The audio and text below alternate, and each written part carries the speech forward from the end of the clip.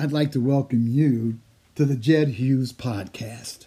Each episode will feature a unique leader and will delve into the qualities that inspire greatness, galvanize organizations, and teach the next generation of aspiring leaders. Jed ran the process that resulted in the hiring of Pete Carroll, Jim Harbaugh, Andy Reid, Masai Ujiri. Now, according to Forbes, Jed is the most connected man in sports.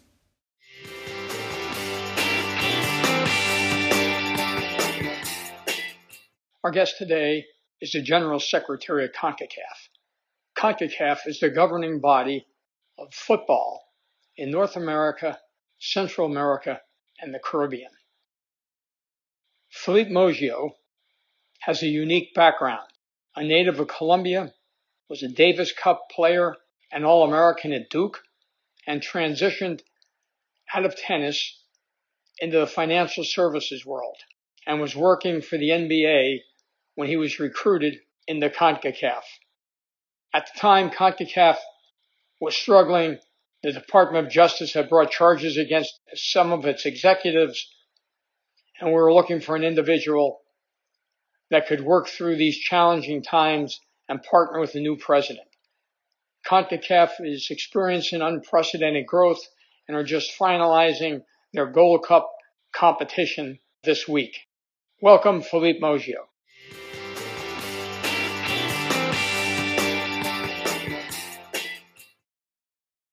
Welcome, friends. Our guest today is one of the most incredible individuals I've ever had a chance to work with. Probably the most difficult recruiting situation I've ever been involved with. Our guest, Philippe Moggio, brings unique experiences. His international background, his passion and excellence in tennis, his world in banking, working at the NBA, and then eventually in a role that seemed impossible to be able to have success in. So, Philippe, let's go back to the beginning. Born in Colombia, a huge tennis player, you choose Duke, you play on the Davis Cup, you play professional tennis for a number of years, then you're injured, you go to Australia to rehab. How does all that happen? Well, Jed, first, thank you for that amazing introduction. I really appreciate it. And I don't think you had ever shared with me how difficult my search was. That's a great insight that you just gave away there. But it's great to talk to you. Thank you for having me on. And how does it all come around? Well, it really is all because of tennis and having played a sport for so long since growing up and trying to play professionally that this whole evolution of my career happens, right? As a professional athlete, you learn how to prepare, you learn how to try to be the best at what you do. And for me, it was always trying to be the best, always working hard and controlling what I can control, which is how hard I work. But I did realize as I was playing professionally after having gone to Duke, having played for Duke and wanting to play professionally, represent Colombia for Davis Cup and playing the tour for some time, I realized that I wasn't going to go as far as I wanted to go. And that's a tough realization, right, as an athlete. And I realized that if I didn't make a turn at that moment and chose a different path career-wise, my options were going to be limited to tennis, whether it be coaching or being part of an academy or something like that. So that decision is what made me go to Australia to rehab. I wasn't going to come back and be in 100%. Even if I was, I wasn't going to go as far as I wanted to. So the opportunity to do my MBA in Australia gave me a chance to take a different route. Why Australia? So at the time, this is around 1998, I had been playing professionally about 3 years.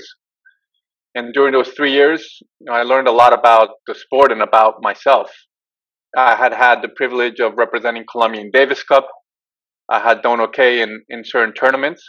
But unfortunately, I had come to the realization that I was not going to go as far as I wanted to go in the sport. And this was a very sobering realization because it led to the difficult decision that I needed to stop playing professionally. I needed to do so because if I kept playing longer, it would be much more difficult for me to pivot into a different career. I looked at what my peers I had graduated with at Duke, what they were doing, and they were in banking, consulting, law, medicine. And the more time passed, the more difficult it would be for me to catch up if I wanted to pivot to a different career. So it really was a heart-wrenching decision because, up until that point, tennis had been everything for me. I had devoted myself to the sport since I was 7 years old. So in a way, I needed to get very far away from everything that would pull me back to training, to entering more tournaments, to want to continue competing. And going to Australia offered me the opportunity to make this break from the sport. So focusing on getting my MBA through teaching tennis in Australia really helped me prepare for that next chapter in my life, which I determined being there that I needed to be in New York and that I needed to pursue a career in banking. So how do you come back, repatriatize yourself to the United States, and then get in financial services and be able to start at a low level, work your way up, and then able to do these various business development opportunities in different parts of the world? I looked at all my peers, having graduated from Duke, and looked at the great careers they were having in banking, consulting. Some had gone on to be great lawyers. And this was 3.5, 4 years into my playing tennis. And I realized that if I didn't try to catch up quickly, I was going to be left behind. And I knew that getting into banking would be an interesting career path because you develop great skills in investment banking. It's what kind of skills are they when you talk about that? Great analytical skills, great technical skills when it comes to putting together models on Excel and analyzing a company and thinking about merger consequences, thinking about financing options for these companies, and understanding industries and sectors very quickly, right? They teach you that in banking, and you can utilize those skills to go pretty much into any industry, right? From a management perspective.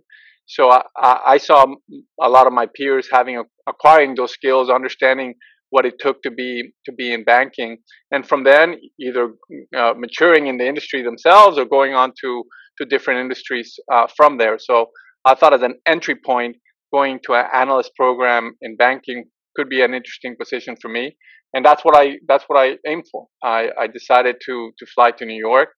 I called a friend from high school, a dear friend, who said, "When are you coming?" I said, "I'm getting there tomorrow." He's like, "How long are you staying?" I said, "I don't know." So I couch surfed in his apartment for quite some time. Incredibly patient with me to have received me in that way, and he also made great introductions across different contacts he had in the industry. And turns out one of those interviews was with a managing director at ING Barings who's very passionate about tennis. So he liked my career path and the fact that I had played tennis professionally. And he took a liking to me and gave me an opportunity. Even though I had my MBA, usually you come in as an associate. He offered me a third-year analyst position. I said, "Give me the opportunity and I'll show it."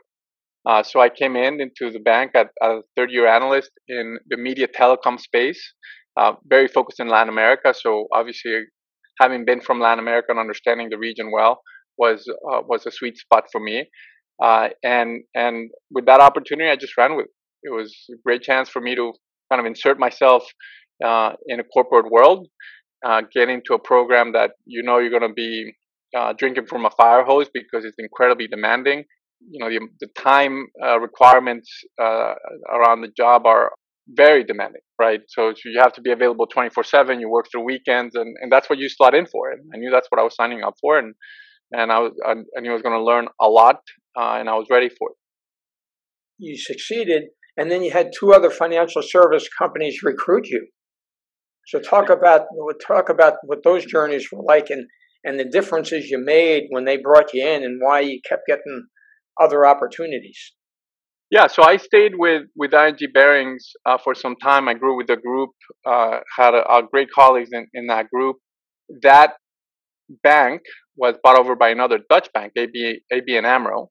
So I went on with that group into a bigger group because now it was a little broader, with included some U.S. focus as part of that industry, some telecommunications coverage here in the U.S. So I started working with companies like Motorola and other large providers, also on the tech side, obviously, and that opened up a lot of opportunities for me. So from there on, I was recruited to work at Bank of America, the investment banking side of Bank of America. Again, very focused on the telecom side, and that role became very domestic, meaning U.S. focused, which obviously much bigger market, great opportunity. A bank putting in obviously a lot of focus on that side of the business, big balance sheet. So you had access to large corporates here in the U.S. and developing those relationships. They brought in great talent from other banks. The person who recruited me came from Morgan Stanley.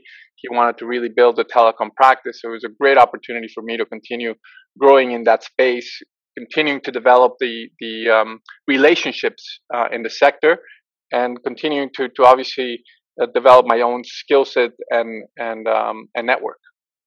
So what kind of product were you delivering? As an industry specialist, you deliver the bank's products, right? You in a way own the relationship with the companies, and you're providing debt products. So you're helping with the balance sheet of the bank to provide lending, and you're trying through that relationship to obtain business opportunities such as M&A, doing a capital raise, whether it's debt or equity. So we did a lot of bond financings, a lot of IPOs.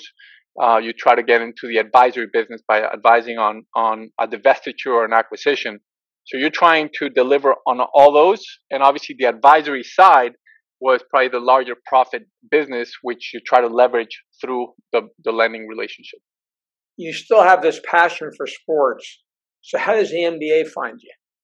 I never lost a passion for sports, right? Having played professionally tennis and having gone to Duke, where it has amazing sports programs, you never lose that. And in a way, that there was always that desire to get back into sports, more from an administrative side.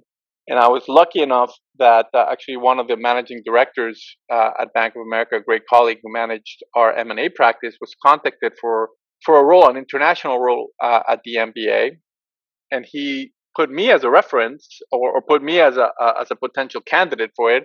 And they called me.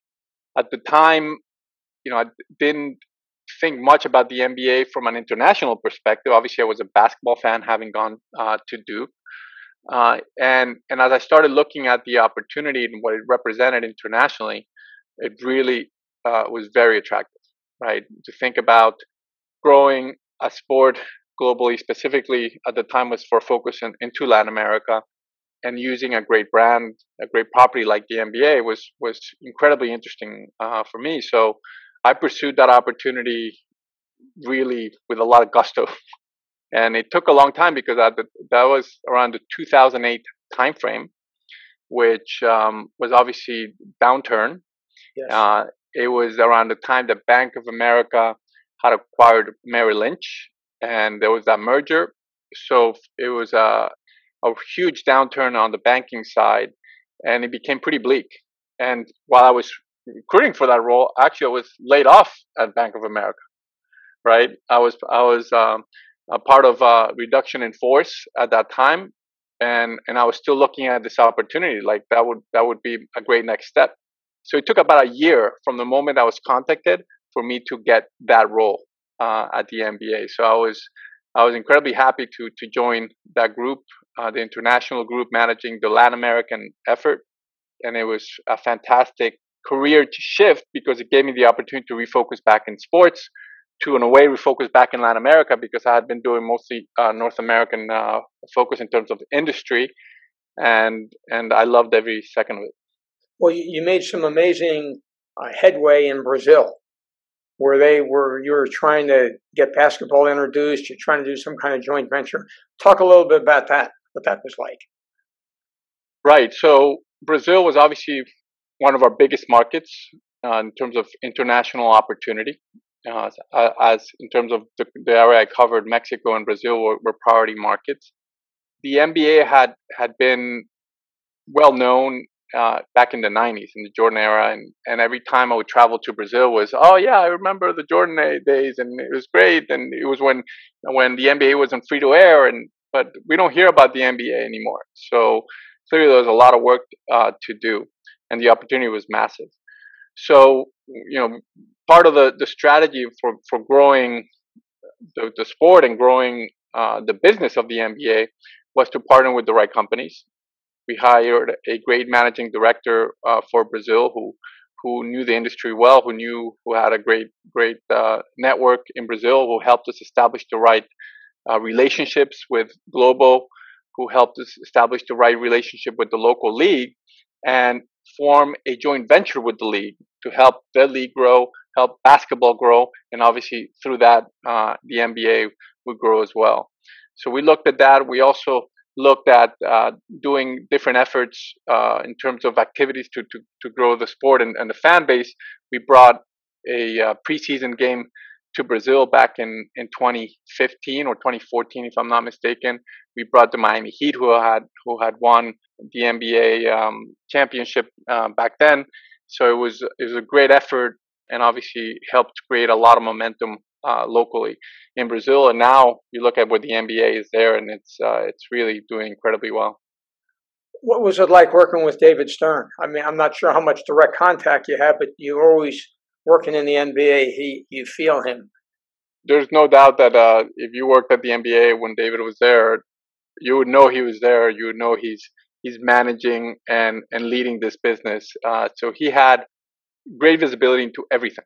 He knew what was going on everywhere. And I learned a lot from him. I learned the attention to detail, and everything that you do in terms of your work represents the organization, right? So he had this demand of everyone that obviously you need to do your best at all times. You need to be incredibly focused on detail, because something going wrong really doesn't look good on the brand of the NBA, and it doesn't look good on you as a representative of the league. So everybody at the NBA is always incredibly dedicated, incredibly hardworking, and I think as a property, looking from the outside in, it's a property that commands respect, incredibly well managed, and David created that, right? David created this property for so many years. So having an opportunity to work within that system and looking at what individuals that have worked at the NBA have gone on to do, he was always very proud of that.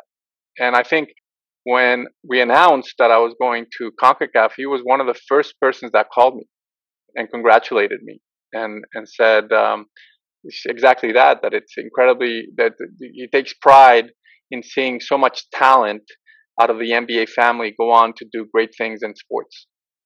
That's what you want out of your leader, somebody that when you take an opportunity like that, isn't trying to talk you out of it, but is saying tremendous opportunity that you have just undertaken. Now, for our audience to understand, getting a hold of Philippe was the first challenge, because trying to find out who this person was within the NBA that was running this region of the world, who happens to speak Spanish and French and I guess Portuguese as well, and English, we're finally able to get his phone number, and I can't remember how many messages I left before he finally returned my phone call. I don't know if you remember. I remember very clearly, Jed, and I got to say, you are persistent. You are persistent, because I did receive a few emails from you, a few calls, and I think at the time, when you shared some details about the opportunity, I was in a great place at the NBA. Obviously, we had so much to do, great growth potential, so I wasn't looking to leave by any chance. And I think the opportunity, as you presented it from the outside in, looked a little bit difficult, right? Well, given no doubt. I mean, let's talk about CONCACAF's part of FIFA, and at that point, not only FIFA but CONCACAF had gone through an unbelievable unrest with people in your role, with people in the organization, with people in different parts of the footprint being arrested for embezzlement, for all sorts of different things. At that time, there was a firm brought in to turn the business around. You're involved with the Department of Justice. Sidney was the lawyer that was working with you in FIFA. So it was complicated. This was not like walking into a turnkey situation. This was walking into an opportunity to be a leader, to rebrand the culture, to rebrand the organization, and to move your wife, who hadn't been out of New York City, to Florida.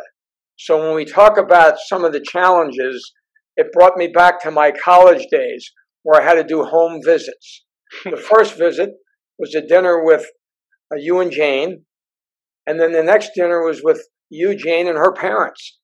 In all my recruiting of different executives, it never got involved in that many kinds of college-type meetings. But my college background in recruiting served me well, and having the opportunity to meet Jane and her family were delightful. The questions they asked were realistic. And then, not only do we interview you in New York, we do the final interviews in Mexico City. So now you got to come, the interview team, big group, and universal support, plus explain the governance structure, because our audience probably doesn't understand everything about CONCACAF, but the world of soccer or football, as it's known around the world, is something that is happening regarding CONCACAF having a Gold Cup coming up, and then the World Championships coming in the United States and Mexico in several years. So help our audience understand a little bit of that, if you would.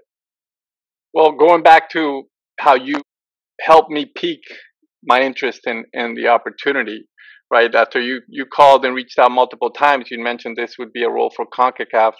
Obviously, this was 2015, early 2016 timeframe. CONCACAF and FIFA had gone through a huge investigation, what they call FIFA-gate, and the scandal there. A lot of CONCACAF officials had been arrested and obviously had been subject to a lot of corruption. So from the outside in, looking at that situation, you're like, nope, I'm not interested. I'm quite well here. Have a great opportunity to continue growing with the NBA. Thank you, but no thank you was sort of my knee jerk. But you did manage to get a hold of me, and you managed to help me look, as they say, under the hood and understand the situation and understand already the process that CONCACAF was going through. As you mentioned, there was outside consultant that had come in, Alvarez and Marsal, who were helping steer the organization in the right direction. Sidley was helping from a legal perspective, work with the Department of Justice and right-size the organization. Ultimately, you also helped me understand that CONCACAF as an organization had been a victim, right, of crimes perpetrated by the ex-president and the ex-general secretary. But organizationally, there was a solid organization there, a large team of about 70 people trying to do the right thing behind the sport, who had in a way, the organization had been part of that process perpetrated by the previous administration. So looking at that situation, I understood that here's an opportunity to get into a sport which is the biggest sport in the world, very global sport, tremendously big in Latin America, and the opportunity to take an organization that is in a difficult situation, but really from the bottom up, help restructure it and run it. And the potential that we saw at that moment was gigantic, right? So I think with those bases, I started to look more closely at the role. I think what you said at the beginning, by the way, to further pique my interest, you said I could do the role out of New York, possibly. That it's something that you would need to consult with the council, and it could be a possibility. So with that basis, Jane was on board that I look at the opportunity, that it looked great. And obviously, as I started in the interview process, meeting with the CONCACAF Council, meeting with who could potentially become the president, which would be at that time Victor Montagliani. Obviously, I really started to like the opportunity. And after a lengthy process of interviews, as you mentioned, the last one was in Mexico City, which was where Victor was elected. This is, I guess, May 2016. So Victor gets elected. That's a great affirmation of where the organization is going to go, because he obviously had a great campaign. I really liked his plan and his vision for the organization. At that time was also the FIFA Congress in Mexico. So I had the opportunity to meet with the council there as part of that last interview. I guess it went well, because right after the interview, you call me and you say, I have good news and I have bad news. The good news is you have the role. The bad news is it has to be out of Miami, because that's where the organization is based. And obviously I had thought a lot about that, and I thought it didn't make sense. It didn't make sense for me to be try and run the organization out of New York. So I knew that would be coming. And Jane also knew that would be coming. So I think at that dinner you referenced, she told the story, and she actually recounts it quite often. She says that at some point back, a few years before, I had told her that wouldn't it be great if we moved to Miami? And she said, over my dead body. Then she said, tell you what, if you get a great job in Miami, maybe we'll consider moving to Miami. She told that story at dinner, and what you said to her, he got you there, didn't he? So that's it. At that point, she knew it was case closed. I have to tell you, how difficult it was for her to make the decision to move to Miami. And now, having been here 5 years, I have to tell you, she's learned a lot about herself. She's been incredibly supportive. And she has written a book about her experience of moving to Miami. I'm not sure I come across as the terrific guy you described up front in the book, but it is incredibly funny. You're mentioning it, Jed, so I'm going to have to get you a copy. What's the name so our audience can? Well, it's not published yet, but it's called Fed to the Alligators. You'll read it because it's great. It'll bring the whole story full circle for you, since you were a huge part of it at the beginning. You took the time to really get to know her family, and address her concerns. And at that point, it had to be a very quick turnaround, right? We needed to start right away. The organization was starting Copa America Centenario. Our audience may not know what that means. So. Great. Yeah, so CONCACAF is one of the 6 continental organizations of FIFA. The way FIFA governs the sport on a global basis, they divide the world into 6 regions, and CONCACAF is one of those regions. We represent 41 member associations, federations, through which the sport is governed in the respective territories.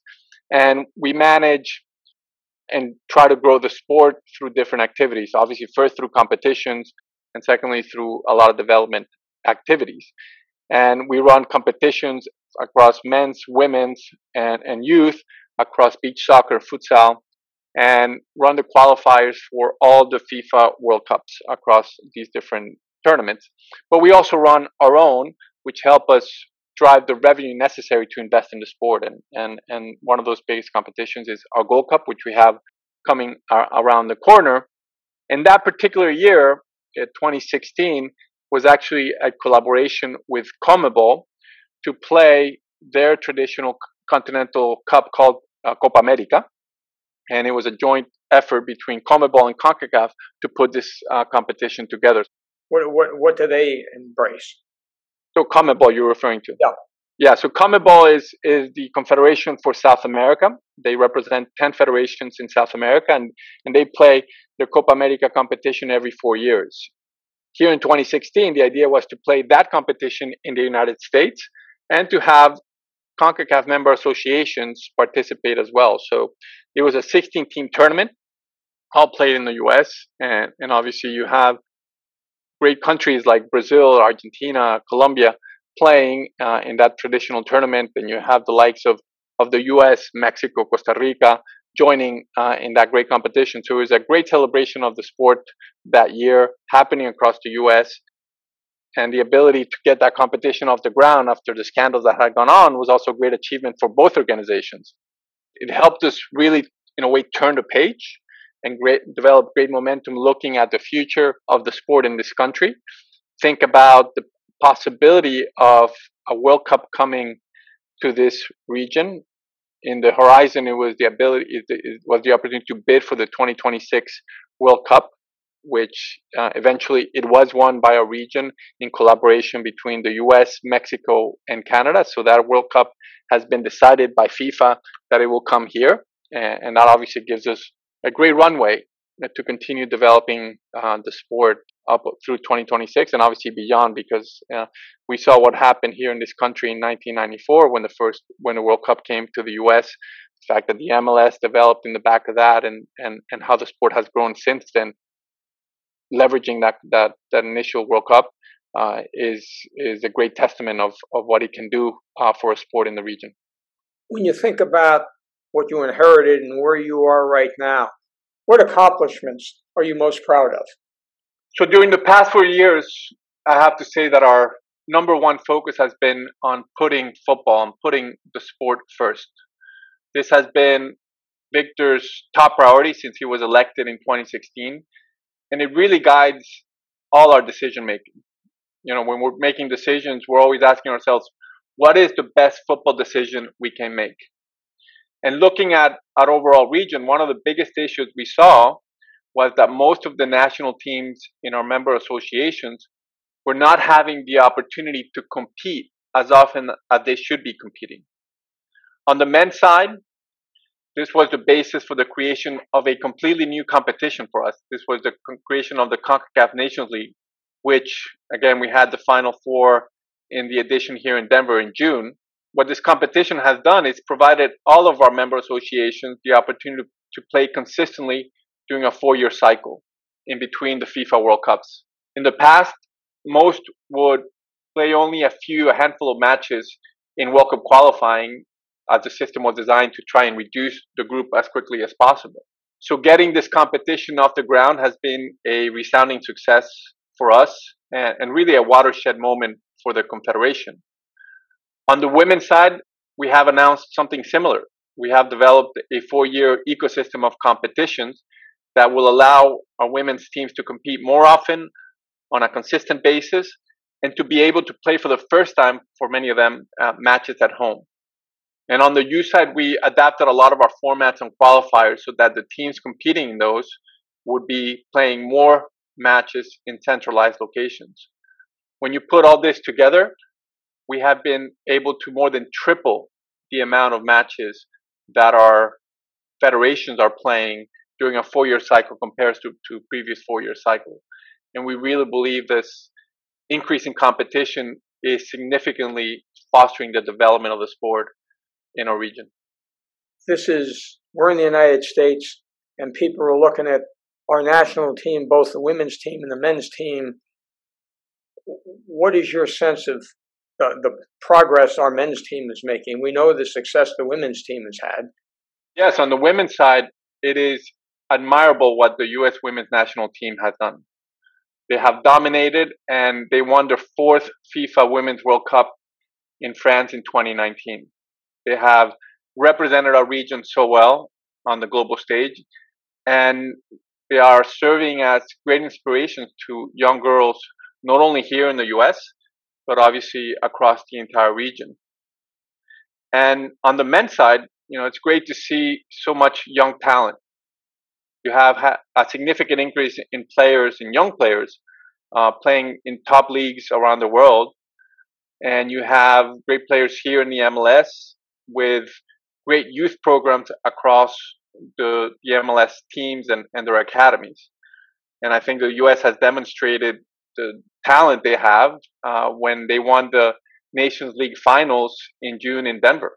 I think that was a great moment for U.S. fans to see how much talent there is coming together, building towards obviously the 26th World Cup in this region, and possibly, obviously they need to qualify, but Qatar as well in 22. Well, again, Philippe, you taking time to visit with our audience and getting the chance to visit with you on a personal level is outstanding. To see the success that you've created and what you inherited and how you and Victor have raised every level of the organization starts with integrity and transparency, which your leadership has provided. So I think you've taken on this role and have done an incredible job. Appreciate all you're doing to help the sport. So thanks for being our guest today. Well, Jed, thank you for your time. It's always fantastic talking to you. It's always inspirational talking to you. I got to know you very well through the recruiting process, and if it hadn't been you, I'm not sure I would have made that decision because you really opened up a very different perspective for me in that entire process, and I'm forever thankful for that, Jed. And I know my family is as well because you convinced them as well to move to Miami, and here I am, part of a great organization. We're doing really well and have obviously tremendous potential for continued growth. So want to thank you, Jed, as well for your tremendous efforts in that recruiting process and for your friendship. Well, thanks. It works both ways, and I've really enjoyed the relationship with you and your family. So thank you.